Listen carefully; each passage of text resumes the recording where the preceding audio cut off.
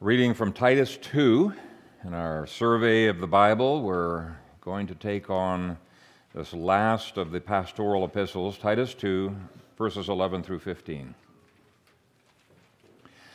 For the grace of God that brings salvation has appeared to all men, teaching us that, denying ungodliness and worldly lusts, we should live soberly, righteously, and godly in the present age, looking for the blessed hope and glorious appearing of our great God and Savior Jesus Christ, who gave himself for us, that he might redeem us from every lawless deed and purify for himself his own special people, zealous for good works. Speak these things, exhort and rebuke with all authority. Let no one despise you. Amen. Father, we thank you for this book and the place that it has in our lives, and I pray that you would help me to faithfully, clearly communicate this message, and that you would enable each one of us to grow as a result of it. We pray this in Jesus' name. Amen. Well, just a reminder that the books of the English New Testament are not arranged in chronological order. They are arranged in topical order, so the chronological order of these pastoral epistles is 1 Timothy, then Titus, then 2 Timothy. So Titus was written after Acts 28, in other words, after the first Roman imprisonment, but it was written before the second Roman imprisonment during the fourth missionary journey of Paul. And by now, Titus had been working with the Apostle Paul for almost 20 years, ever since he was converted by Paul's ministry in Acts 11, verse 26.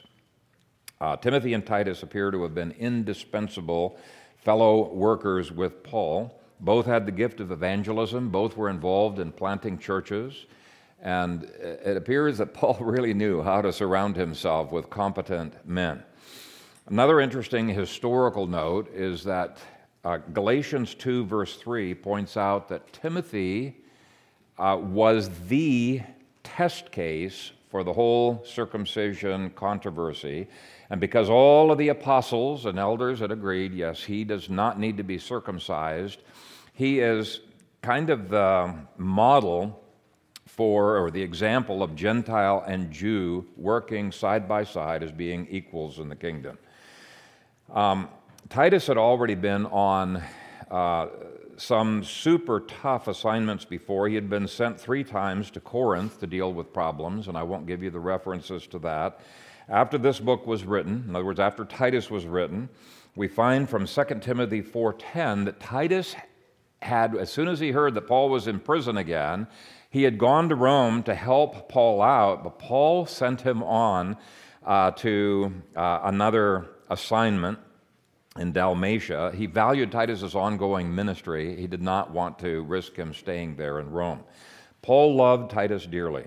He calls him Titus, my brother, in 2 Corinthians 2:13, my partner and fellow worker, 2 Corinthians 8:23, calls him my son in this epistle. 2 chapters of 2 Corinthians, that's chapters 7 through 8, laud Titus's exemplary character and conduct. He was a leader's leader. He was a tremendous model of faithful service, and so the lack of leaders that we find in the island of Crete in Titus chapter 1 is not because he's a slouch of a worker. He was a tremendous, tremendous worker. These are providential hindrances that he was trying to work with. And this book of Titus describes a particularly difficult task that Paul had assigned to Titus. He was sent to the notorious island of Crete, the 4th largest island in the Mediterranean. Crete was well known for its lascivious ways, where even the women preferred sleeping around to getting married. The men many times hired themselves out as mercenaries to the highest bidder. They were gone from home a lot of the time, and you can just imagine the lurid tales of some of these sailors. The pagan literature of that day thought of the Cretans as liars, immoral, unfaithful, untrustworthy, brutal, and some of the pagan writers even called them uncivilized beasts. So it was a tough population to be planting churches in, and yet Churches had sprung up all over Crete, a testimony to Titus's remarkable evangelistic skills. Now, here was the problem. Because Crete had been evangelized, but had not been able to find qualified leaders, informal leaders began to influence from two sources.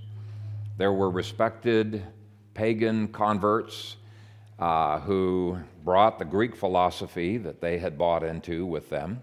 And then there were Jewish converts who had brought some Phariseeism with them. And because of their worldly wisdom, they began to exert a huge negative influence. And I think it's a point worth noting that no organization stays in a leadership vacuum. It's impossible. Okay? If there aren't formal leaders doing their job, there's always going to be somebody out there that's going to influence. And many problems began to arise because shepherds weren't shepherding. There were no shepherds. Okay, Titus was sent to try to fix what was broken because the church of Crete did not reflect well on Christ and his gospel. There was drunkenness, immorality, unfaithfulness in one segment of the church, and there was another segment of the church that was reacting against that. But in trying to deal with all of this immorality, they were imposing Pharisaic legalism. And neither one was helpful at all. It was a mess. Neither the immoral people nor the legalists were using God's grace properly. And actually, that was the worst part of the problem, that the Christians were confused about the nature of grace. They were the classic example of what Virgil Walker calls the gracists. Gracists are people who talk about grace incessantly, but they don't seem to ever be transformed by that grace. Gracism is a plague on the modern church. And so if you look at the chiastic outline on the first front of your outline, your handouts, you'll see that the heart of the chiastic structure is a correction of what grace is all about. This is such a needed correction for the modern church that has jettisoned God's law in the name of grace. So chapter 2, verses 11 through 15 teaches us the difference between counterfeit grace and true grace, but every point in this outline moves us toward that central theme. And we'll start with the two A sections, the introduction and the conclusion. Even the introduction to the book is a correction to what was happening in the church of Crete. In contrast to the pride of the false teachers, Paul, in verse 1, calls himself a bondslave of Christ. He's a slave. And yes, he does call himself an apostle, but he's an apostle who can't speak his own word. The very definition of an apostle is somebody who's speaking Christ's interest, not his own interest. This is about the triune God, not about him. Instead of building up himself, Paul says that God's commission was to reach God's elect, to train God's elect in the truth, to change God's elect with a ministry that accords with godliness. And the whole book is going to evaluate ministries based on, are they producing something that accords with godliness? Is it a ministry that accords with godliness? In contrast to the false hopes set out by these teachers, he appeals to a hope of eternal life given by God. In contrast to the lies being told, he appeals to the God who cannot lie. And that, too, is a corrective, a very needed corrective to our culture that is absolutely filled with lies. In contrast to their creative ideas, Paul appeals to, quote, our common faith. He wants them grounded in the old paths, not coming up with all kinds of new creative ideas. Instead of appealing to his own authority, he appeals to the objective commands of God. And then he does give the normal greetings of grace and peace that he gives in every book, but he does it in a way that emphasizes the godliness that grace produces. If your version of grace is not producing godliness, it is not the grace of God. And so, chapter 3, verse 14 in the second A section, it says, and let our people also learn to maintain good works, to meet urgent needs, that they may not be unfruitful. None of Paul's intros or conclusions are wasted words. They give a grace-centered perspective on the problems in each of those epistles. And in this case, it's highlighting the fact that grace is not antinomian. Antinomian means against the law of God. It is not antinomian at all. It leads to transformation. It is practical. Like James, in this book, Paul describes a grace with work boots on. Okay? Now, in the two B sections, Paul speaks of the critical need for good leaders who are characterized by that grace that transforms. And I find it interesting that Paul does not emphasize that we want elders who have a seminary degree, we want elders who are eggheads and can answer every question that is out there. No, he's emphasizing the character of these elders. Their character needs to be changed. They're not just decision makers, they are ministers. Verse 5 says, "For this reason I left you in Crete, that you should set in order the things that are lacking and appoint elders in every city as I commanded you." Now, I think it's important that we deal with this background a little bit because Timothy was a solo church planter. This is very unusual in the New Testament, very unusual. He had already planted a whole bunch of churches, but none of them had leaders. He had the powers of an evangelist, just like I did when I planted this church. But ordinarily, the ordination of elders was done by a group of elders, right? The ideal was to have churches planted by a team of elders, which Paul almost always did. But it was not always possible. Paul emphasized in his ministry planting churches in the big the most influential cities on the mainland. And then those cities were responsible, once the church was planting other churches, eventually having a presbytery that radiated out from that city. In this case, it's Crete. There was opportunities there because of believers who were already there, but he sent Titus there for a rather unusual work of establishing leaders in these smaller groups throughout the city. Now, though Zenas and Apollos delivered the message to Titus, they could not stay to help. I'm sure Titus would have loved for them to stick around for a while, and it could be very discouraging to have a church develop so slowly. How slowly did it take to develop elders in Crete? Well, if William Hendrickson is right, then it was 13 years later that Paul writes this letter, and they still didn't have ruling elders. The fastest range it could possibly be, as I've looked at various commentators, is 5 to 7 years, but that seems extremely unlikely. It's much more likely it was 13 years. Now, of course, there were Christians in Crete long before Paul even got there. If you look at Acts chapter 2, you will see that there were people, converts, who were from Crete, who went back to Crete, and what appears to have happened is that there were Bible studies scattered throughout that island, and they didn't have any good churches to go to. And sometimes they gathered in small Bible studies, sometimes they formed a church, and yet there were still no elders.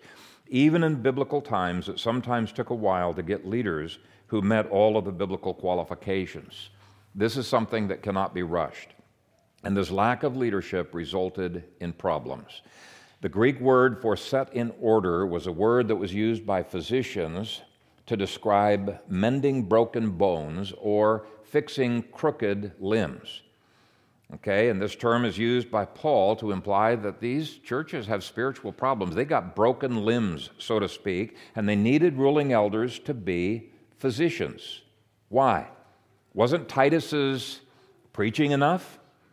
You know, surely you might think, if you got a great preacher like Titus, preaching Sunday morning, maybe Sunday evening, maybe doing some teaching on Wednesdays, all that's going to be needed. And Paul said, no, the public preaching is not enough to set those bones. If it was, Titus would have been all that would be needed to accomplish the task. And you can look at the life of Christ and you'll see exactly the same balance. He engaged in public teaching, but it was not enough. And so he was also involved in personal discipleship of, interestingly, not very many people, 12 disciples. His public teaching wasn't enough. Now, I've over the years been amazed at how, at least I think, my sermons are really, really clear, on how to deal with some problem, and people don't get it. They need the one-on-one coaching and mentoring to get them over the obstacles and into righteousness. They need counseling, so to speak. Did you realize that Christ himself was amazed that people didn't get his teaching? He was the master teacher, and yet people still didn't get it. How many times did Jesus say, "How is it you still do not understand?" And so he supplemented his public teaching with one-on-one ministry. And if Christ had to do that, then you can know that Titus would have to do that as well. One of the books that has revolutionized, this was back in the 70s, revolutionized my perspective on ministry was Robert Coleman's book. What's the name of it, Gary? Robert Coleman. Yes, Master Plan of Evangelism. Tremendous book showing how Christ didn't just engage in the public ministry with the crowds. He spent time, quality time, with 12 men and trained them to train others. And it's really a situation where there's one-on-one accountability and shepherding and coaching to get them past the obstacles and into righteousness. So verse 5 clearly shows that discipleship cannot happen by Titus's preaching alone, nor can Titus disciple hundreds of people. It's impossible. Jesus didn't disciple more than 12. Christ trained the leaders trained others. And that's my vision of eldership. Now, actually, all of verses 5 through 16 shows that there could be no substitute for personal shepherding. Anytime that there are new believers, they're going to bring a lot of baggage with them. Long-standing sinful habits and patterns that the elders will help to fix. And as we go through this book, you're going to see Crete had an unusually high number of problems infecting the church in Crete because they had been without elders for so long, probably 13 years. They had gotten into sinful patterns that would not have happened if they had had elders fulfilling their godly roles. And so verse 5 commands Titus, appoint elders in every city as I commanded you. Now, I'm not going to deal one by one with all of the qualifications in there. Instead, I'm going to give you a high-level view, dividing up all of those qualifications into 4 kinds of qualifications. And we'll cover each one. First of all, there were qualifications of role. And in this chapter, elders had 3 roles. They had the role of elder, of overseer, that's the literal meaning of the word bishop, and of steward. Let's look at the word elder first. An elder should be an example of maturity and leadership. After all, the word elder does mean older. It's one of many reasons why we believe that the minimum age for entering into eldership was age of 30. I mean, even Jesus didn't enter into the ministry until he was 30 years of age. And so there's the role qualification of an elder. Next, there's the role qualification of a bishop, or literally an overseer. An overseer should have administrative and supervisory skills. Okay, that's what the word bishop means.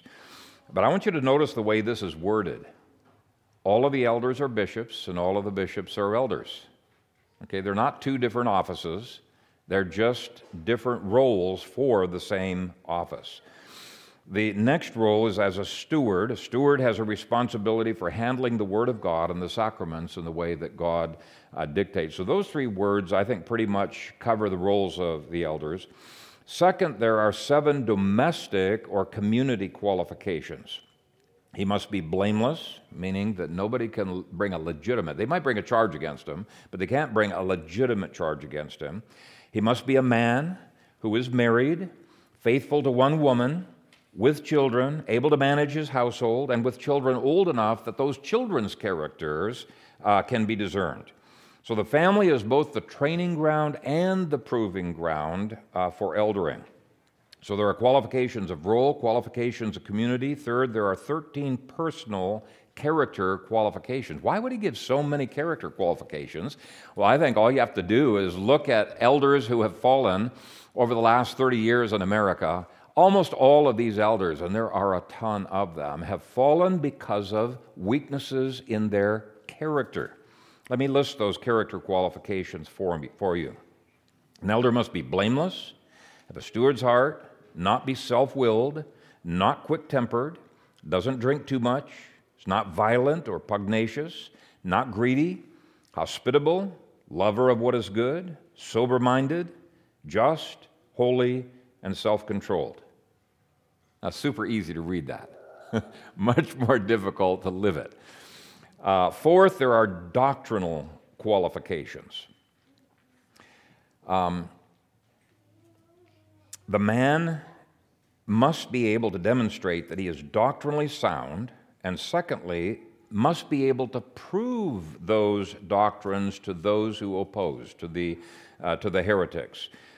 So he has to be able to debate and convince. Verse 9 says, holding fast the faithful word as he has been taught, that he may be able by sound doctrine both to exhort and convict those who contradict. So every elder needs to be able to meet all four of those qualification categories. Pray that God would raise up such elders in our midst. And that segues into the two C sections. The ministry of leaders is to connect people with Christ and His grace in ways that helps them to overcome their sins and be brought into wholeness. And wow, what an array of sins and messed up lives you see in those two C sections. Both C sections show that where true grace and gospel of Jesus has been embraced, change should be evident. So why was there sin in Crete? Why was there divisiveness, false doctrine, Judaizing legalism? Well, it was because of the influence of false teachers. Verse 11 shows these false teachers had a negative influence upon entire households, so there was mentoring going on, discipleship into bad things going on. Verses 12 through 14 show the unbiblical sources of authority that these false teachers used. Verses 15 through 16 show the character issues that arise when people do not live by Scripture alone, grace alone, to the glory of God alone. You miss those three solas of the Reformation and of the Bible. Obviously, it's in the Bible. You're going to have a messed up life. Now, I want to deal with who these false teachers were. Most people believe it was not one set of teachers. It was two kinds of false teacher in Crete. There were teachers who were influenced by the pagan Greek philosophy of Epimenides, and then there were Jewish teachers who looked to Jewish man-made traditions of the rabbis for their authority. And Paul says neither one had a leg to stand on, neither one was characterized by the transformational grace that this book speaks to. Now, Paul starts with the Greek philosophy influence. Epimenides was a brilliant philosopher from 600 years before. He was revered by the Cretans because he was a Cretan, and he was revered by the other Greek philosophers because he really was a brilliant man. But Paul very easily, presuppositionally, exposes the fallacy of this Greek philosopher's entire empirical philosophy by quoting him. Just quoting one phrase that really, in a nutshell, shows everything wrong that is wrong with empiricism. This is, by the way, very famous amongst philosophers to this day. It's the paradox of Epimenides. Epimenides had said, Cretans are always liars, evil beasts, lazy gluttons. Now, the paradox, you'll see it in most philosophy textbooks, the paradox is, if Cretans are always liars, and if Epimenides is a Cretan, then Epimenides lied when he said that Cretans are always liars. You logically have only two options if you buy into this pagan's philosophy, and neither one works. Either Epimenides always lied and could not be trusted, or his maxim that Cretans always lie was a lie and he could not be trusted, but you cannot trust him either way. Okay, so basically, his entire philosophy is disposed of. Here's the problem. Based on his human philosophy, it would be impossible to be able to say logically that every Cretan always does anything based on counting noses. It would take omniscience to make any universal affirmation, and his philosophy was full of universal affirmations. No one but God, an omniscient being, could make such a declaration. But God, through Paul, makes exactly that statement. He discounts the philosophy of Epimenides by saying, yeah, Cretans are indeed always liars. That's verse 13. This testimony is true. Now, he is not endorsing the philosophy of Epimenides. He is just saying that particular statement is true. He was using the well-known self-refuting paradox of their favorite philosopher to demonstrate without divine revelation from God, you cannot make any universal statement, but hey, God can. As God said elsewhere through Paul, let God be true and every man a liar. Now, you and your pride might not think you have ever lied. That's a lie. Because the Scripture says that we all go astray, even from birth, speaking lies. Your babies start speaking lies. Every one of us is liars, and grace takes us away from lying and into truth-telling more and more. But By counting noses of Cretans, you can never arrive at a valid induction of what is true of all Cretans, and therefore empiricists like Epimenides can never know the truth. So Epimenides is a liar in philosophy and methodology because his whole underlying philosophy is false. Now, I'm not going to get into this anymore, but it's a brilliant, brilliant apologetic that Paul uses. Read Gordon Clark's exposition of this. I think you'll be impressed. Anyway, Paul goes on to refute the second set of bad influencers in exactly the same way, since they too have thrown out sola scriptura. You're on shaky ground when you do that. The Jewish teachers made the same mistake by failing to found everything upon the Word of God alone. For them, it was always the Bible plus tradition.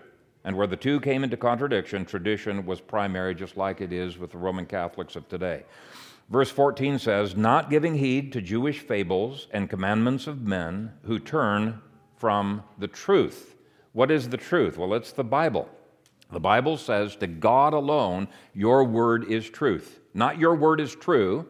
If you say God's word is true, then you're implying your mind is the judge of Scripture, or something outside of the Bible is a higher authority by which the Bible is judged. No, he says your word is truth. It is the judge of all truth statements that are out there. It is the only source of infallible truth.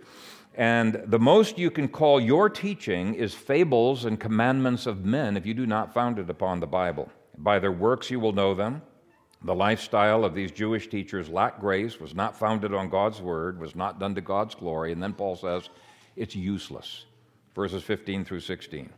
To the pure all things are pure, but to those who are defiled and unbelieving nothing is pure, but even their mind and conscience are defiled. They profess to know God, but in works they deny him, being abominable, disobedient, and disqualified for every good work. Now, this is such a rebuke to the modern church that sees science and sociology and other disciplines as being their source of truth. The church has abandoned the Reformation cry of sola scriptura, and Paul says they're disqualified. There is a sense in which they are no better than the converted Greek philosophers who trusted Greek philosophy more than the Bible. The Jews trusted their traditions more than the Bible. So in the second C section, he says much the same. I'll just read a couple verses 9 through 11. But avoid foolish disputes, genealogies, contentions, and strivings about the law, for they are unprofitable and useless. Reject the device of man after the first and second admonition, knowing that such a person is warped and sinning, being self-condemned. Now, if you read the Talmud, you will find their discussions of the law to be exactly what Paul says. It's this rabbi says such and such, but this rabbi says something different, and this rabbi, thesis, antithesis, some new synthesis that comes out of that. It's wranglings about the law. And Paul says, forget all of those strivings about the law. Read the law itself. Don't read the Talmud. That's basically what Paul was saying. These false teachers were obviously not embracing grace themselves, and their disciples were obviously not being transformed by grace. Now, won't say any more about that, but I think the modern church really needs to delve deeply into those two C sections. Very, very important corrections on a massive scale. The two D sections deal with doctrines related to authority and submission in relationships, and I think these two sections are needed by the modern church as well. It's so infected with egalitarianism. The modern church refuses to submit to the Bible's role relationships. And they are not sola scriptura, and their views of grace completely undermine what the Bible says. Now, I can only give you a few hints. Chapter 2, verses 1 through 10, shows how we adorn the gospel well. So there is the grace, the gospel, when we stick to the biblical role relationships that God has established in the home and the business. And people might say, why? Why would that be? Why would that follow? We bring great discredit to the gospel when our homes and businesses don't look much different than the pagans' homes and businesses. Well, that sort of implies that the gospel ought to change the way that you run your home and the way that you run your business. He's asking, where's the evidence of grace? One of the tests of whether you're really living by grace is whether you honor the authority relationships of God's Word. Well, that doesn't speak very well of 21st century church at all, which has become egalitarian. The second D section does much the same thing, but this time with civics. Chapter 3, verses 1 through 8 shows how we adorn the gospel well when we are subject to rulers and authorities in the civil sphere, but we deny the gospel when our civic lives are just like the world's. It's really an amazing section for Christians to read when they are in civics. Is God's grace impacting our civics?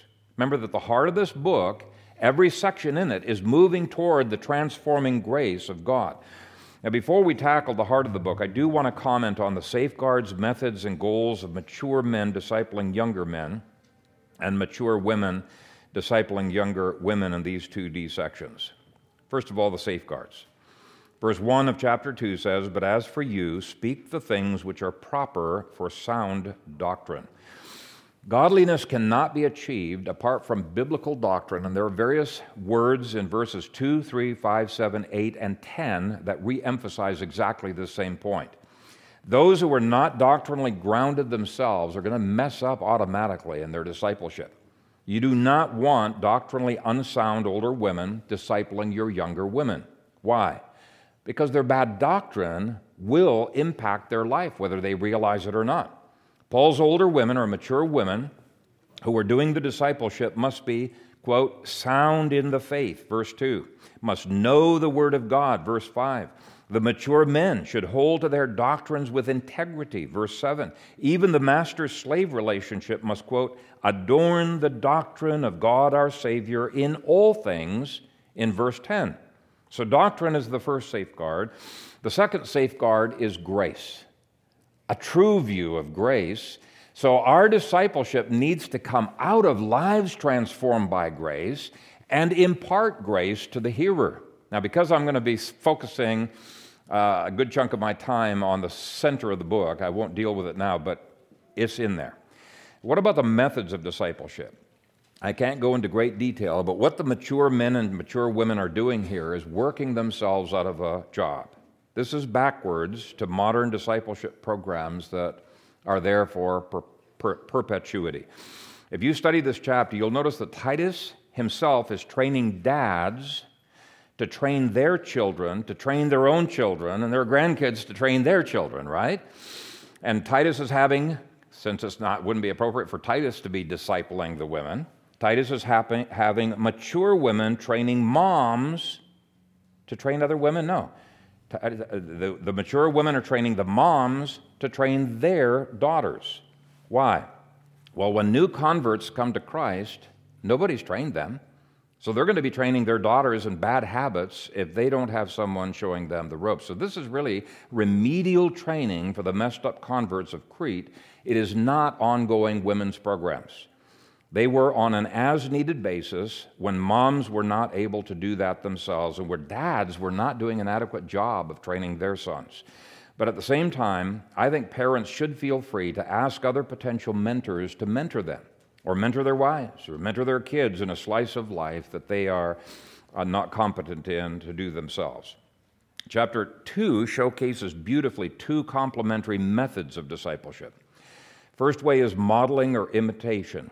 You're modeling your successes in the people that you are discipling, and hopefully you're not reproducing too many of your own failures.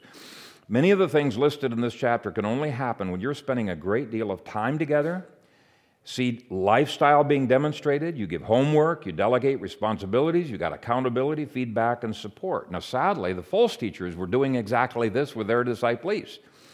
They were discipling people into their bad habits, but good disciplers needed to replace the bad ones. So modeling is the first method.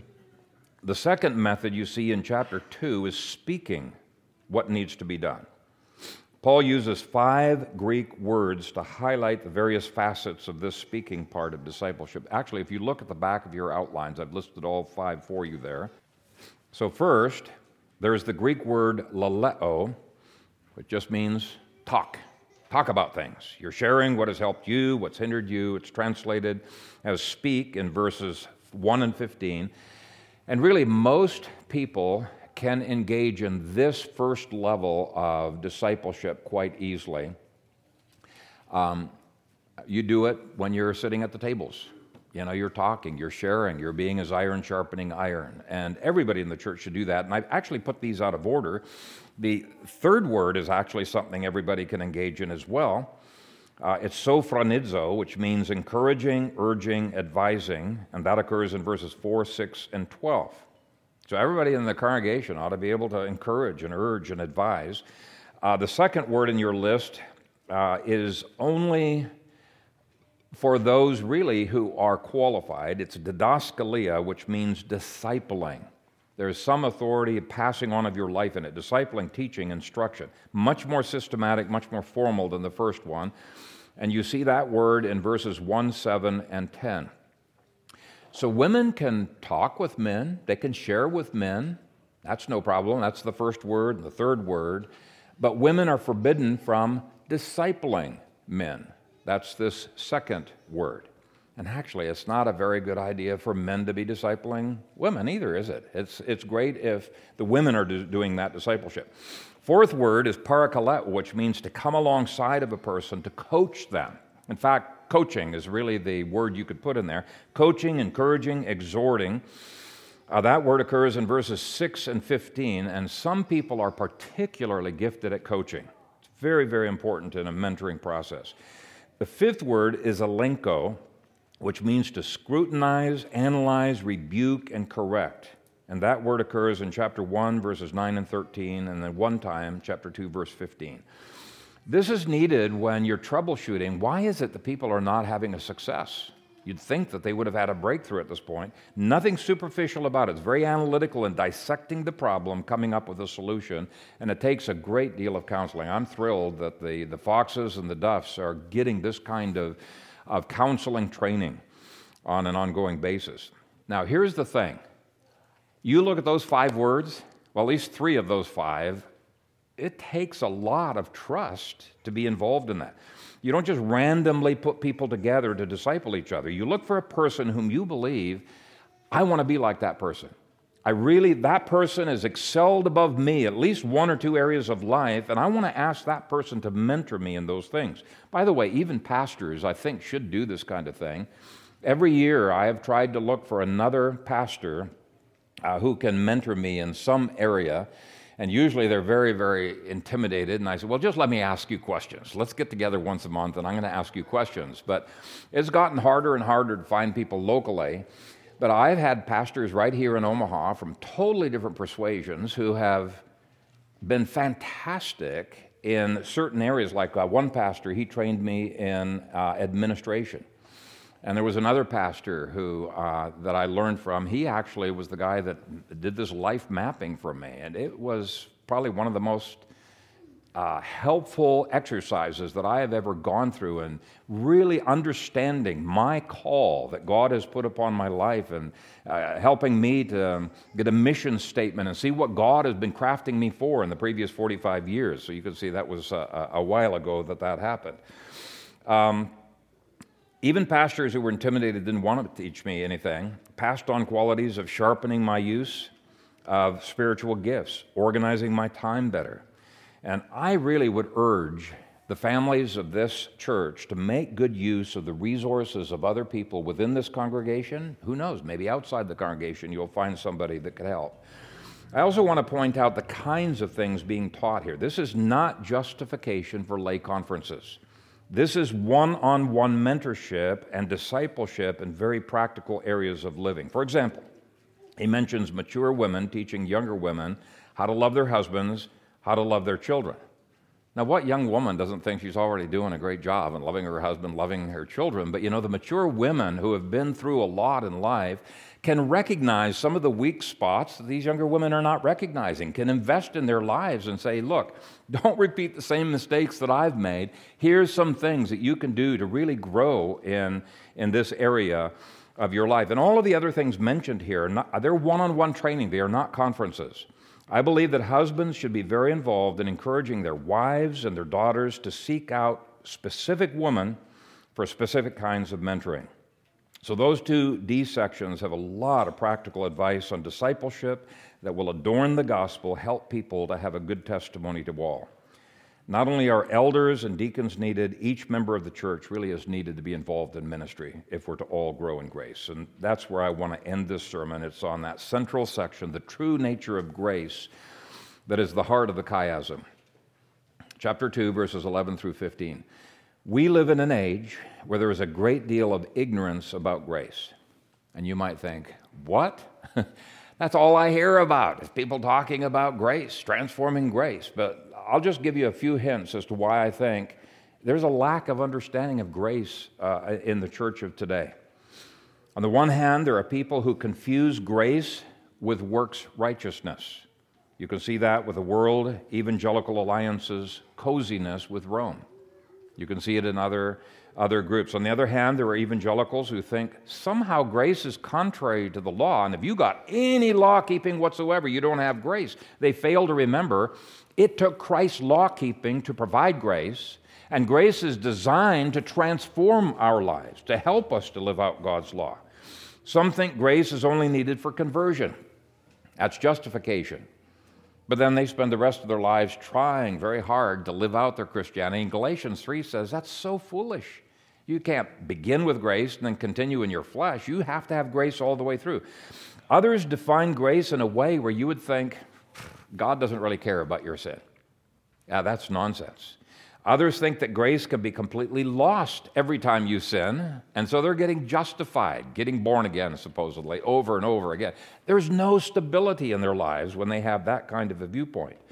So what we're going to do here is we're going to let this scripture teach us what grace teaches. Verse 12 says, grace teaches us something. First, we see in verse 11 that the school of grace opens our eyes to the only way of salvation. We totally misunderstand grace if we think we can somehow earn, deserve, or even contribute in some small way to God's favor. And I want to break down the verse word by word. The word grace is a word that simply means God's undeserved favor. The word salvation implies we were lost, we're deserving of hell. But I want you to notice the order in which God's favor comes. Verse 11 says, for the grace of God that brings salvation.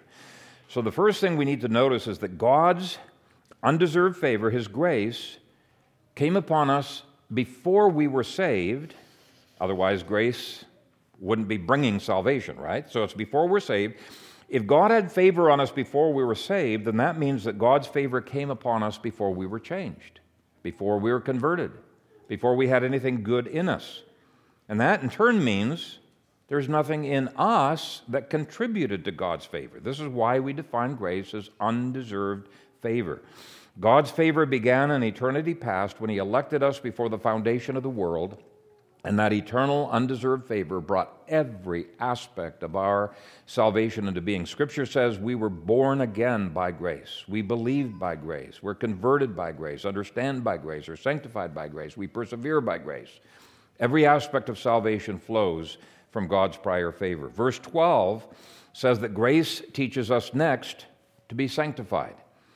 Grace is, quote, teaching us that denying ungodliness and worldly lusts, we should live soberly, righteously, and godly in this present age. Now, if verse 11 deals with the beginning of our walk, our regeneration, justification, this is dealing with the ongoing walk of our growth in holiness. And this sanctifying grace has both a negative and a positive side. It's very imperative we have both. First, grace is against something. It stands in opposition to something. It denies something. Some translate it, it says no to something. Or as William Hendrickson translated it, it renounces something. Verse 12 says that true grace denies or renounces or says no to what? To ungodliness and worldly lusts. And if your grace is not working in you to the denying of ungodliness and worldly lust, then it's a counterfeit grace. If it doesn't stand against anything, it is a counterfeit grace. Now, obviously, we have to repeatedly say no and renounce these works of the flesh, but there must be some standing against those works of the flesh. Second, it stands for righteousness. But again, there's an order. Until you stand against something, you can't stand for something. Here's what it stands for: that we should live soberly, righteously and godly in this present age. Now, the word soberly is the word for rationality, and we see that word used in verses 2, 4, and 6. And I love the fact that Paul wants us to be rational. We have been saved to be rational. So God's grace teaches us to use our head. But unfortunately, there's a common notion of grace that you find that if you're spiritual, you're going to believe in contradictions. And Paul says, no, God's grace teaches us to be rational.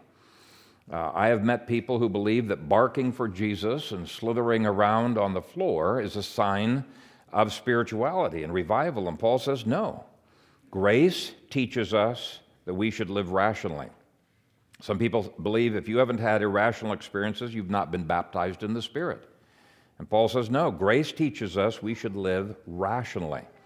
Some say they're allergic to theology, and all God wants is our hearts. And I quote from Christ, where he says, we're to love the Lord our God with all of our heart, soul, strength, and mind. Okay, so that's a pretty important lesson of grace. The next thing that grace teaches us is that we should live righteously. Any conception of grace that says, hey, you can sin because you're covered, you're in grace, sin that grace may abound, it's a false and heretical view of grace. Paul says that true grace teaches us to live righteously. God is interested in righteousness. He's interested in how we live. Not only is it compatible with grace, righteousness always flows from grace. You're not even saved if you're not beginning to live righteously. The next word deals with a life devoted to God, that we should live godly. Now, some have translated that as devoted to God, right? Grace stirs up the heart to seek after God, to commune with God, to have a life that is completely wrapped up in God. And so God doesn't just want an intellectual Christianity. He wants all of us. Grace makes us totally devoted to God, and devotions and worship is one of the awesome fruits of grace. There's one more phrase in verse 12. All of this is to be in this present age. Well, that's encouraging. That implies it's possible to be rational and righteous and devoted to God in this present age. We don't have to wait till we get to heaven. In fact, we don't have an option of waiting till we get to heaven, as the carnal Christian theory thinks we do. No. Grace teaches us we are to live this way in the present age. Literally, it's in the now age. And to me, it's very encouraging. You can overcome. But the interesting thing about grace is that it does this gradually, not suddenly. The word for teaching us is from the same stem as pedagogue, and Hendrickson points out that a pedagogue leads children step by step, and grace too, gently but firmly and consistently leads and guides us forward. We're not going to get there overnight. We grow in grace gradually, and so any form of perfectionism that says a Christian can live perfectly or above known sin is wrong. Grace is a pedagogue that gradually, gently leads us along, teaching us principle upon principle of how to live. Now, there's a third point that I see in verse 13. Verse 13 is continuing the sentence that begins with what God's grace is training us in. And the third major point is that the school of grace teaches us to be driven by the future. Verse 13 says, looking for the blessed hope and glorious appearing of our great God and Savior, Jesus Christ. Now, one interesting thing to notice is that Jesus is clearly called God there. But notice, too, that grace causes us to look to the future. It is future-oriented. All of history is heading toward a goal, and grace is part of God's process of achieving that goal, of reversing everything that got messed up by Adam's fall into sin. Too many people are driven by past failures. Well, this calls us to be driven by God's future for us and for planet Earth. Fourth, the school of grace teaches us to have a zeal for God's law. Now, for many modern Christians, this is the most surprising lesson of grace because they've been taught the exact opposite. The moment you're saved, you ignore the law. But look at verse 14. Who gave himself for us that he might redeem us from every lawless deed and purify for himself his own special people, zealous for good works. And I want you to notice the purpose phrase in this verse, that he might redeem us from every lawless deed. Three things I want to highlight from that phrase. First, if we're redeemed from lawless deeds, that means redemption doesn't just save us from hell.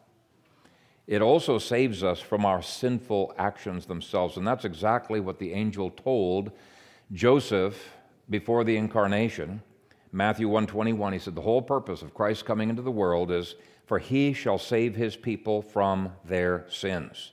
You have not learned the lessons of grace if you think salvation is a free ticket to heaven, and then you can live like the devil, live however you want. And no, God did not send Christ to die for our sins to make us comfortable in our sins. He died to save us from our sins and to make us law-abiding. Second, notice that sin is defined by the law. We are redeemed from every lawless deed. Very interesting. 1 John 3:4 defines sin this way. All sin is lawlessness. All sin. This means that sin is anything that is against the moral law of God. Sin is not some nebulous bad thing that has no relevance to Old Testament moral law. Sin is lawlessness, and Hebrews 1:9 says that Jesus hates lawlessness. Let me read that for you. Hebrews 1:9, you have loved righteousness and hated lawlessness. What does that say about Christians who throw out the law of God? Jesus, I believe, will say to them, depart from me, you who practice lawlessness. That's Matthew 7:23. You can read it for yourself. Now, obviously, God continues to be interested in the law, and those who resist the law are resisting God's whole purpose for sending Jesus. They are ignorant of the lessons of grace. You have not learned the lessons of grace very well if your version of grace teaches you to ignore the law. This is what Virgil Walker means when he talks about these unbiblical gracists. True grace is antithetical to lawlessness. Grace enables us to keep what we could not keep in our own strength. And third, I want you to notice how comprehensive this affirmation of the law is. Who gave himself for us that he might redeem us from every lawless deed.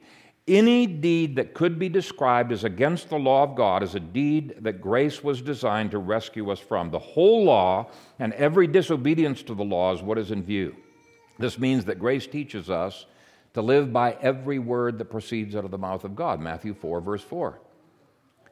By the way, even though this is referring to the moral law of God, Matthew 4:4 is indicating every word of Scripture we can live by. How do you live by the ceremonial law that we're not under? Well, by following the mathematical principles that are in there. You know, your mathematics is grounded in there. Your health, science. I mean, there's so many things that we can live by every word that comes out of the mouth of God. Here's what Jesus said in Matthew 5:17-19.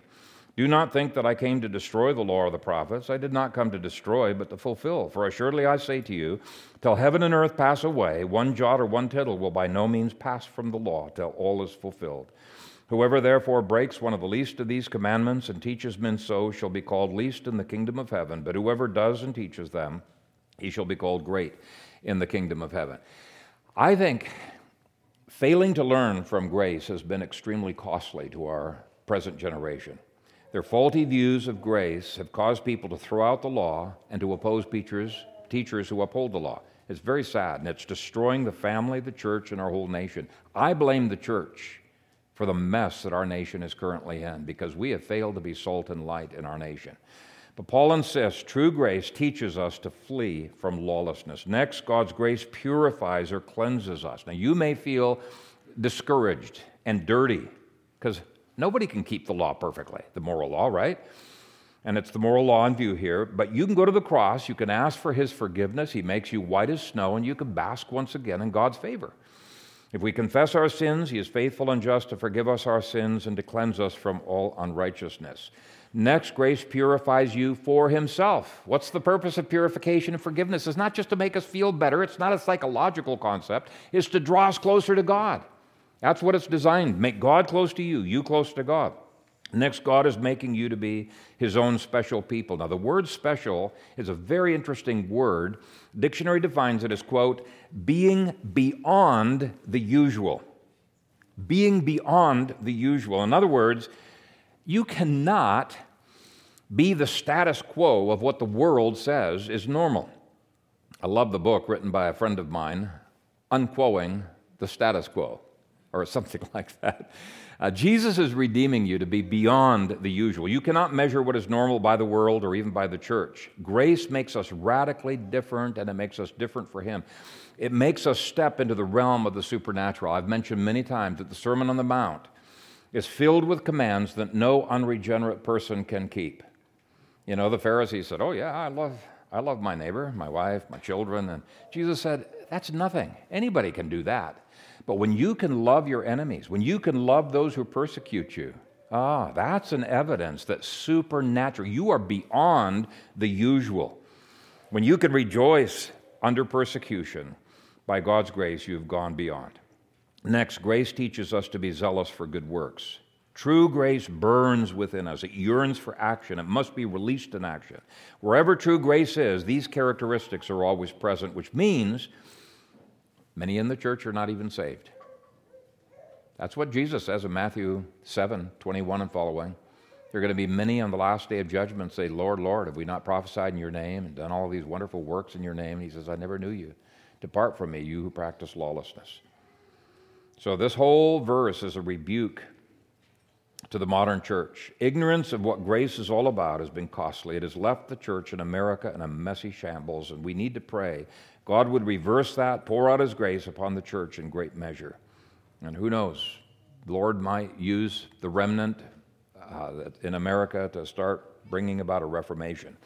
The last lesson of grace is that we should never stop learning and never stop spreading this glorious message of grace. Verse 15 says, speak these things, exhort and rebuke with all authority. Let no one despise you. Human flesh may rise up and despise this message, but grace within us makes us attracted to the message. And Titus, as a pastor, is admonished to never stop preaching the true grace of Jesus Christ, to never stop opposing the counterfeits that have been messing up the church of Jesus Christ. And that, my friends, is the message of Titus. Let's pray. Father, we thank you for this book, a powerful little book, but I pray it would have a huge impact upon the church of Jesus Christ. You would open up the eyes of people who thus far have been blinded to the claims of grace upon our lives, and help each one of us when we recognize that you have given your all to us to give our all to you. Father, transform us with your word, transform us with this book of Titus, we pray in Jesus' name.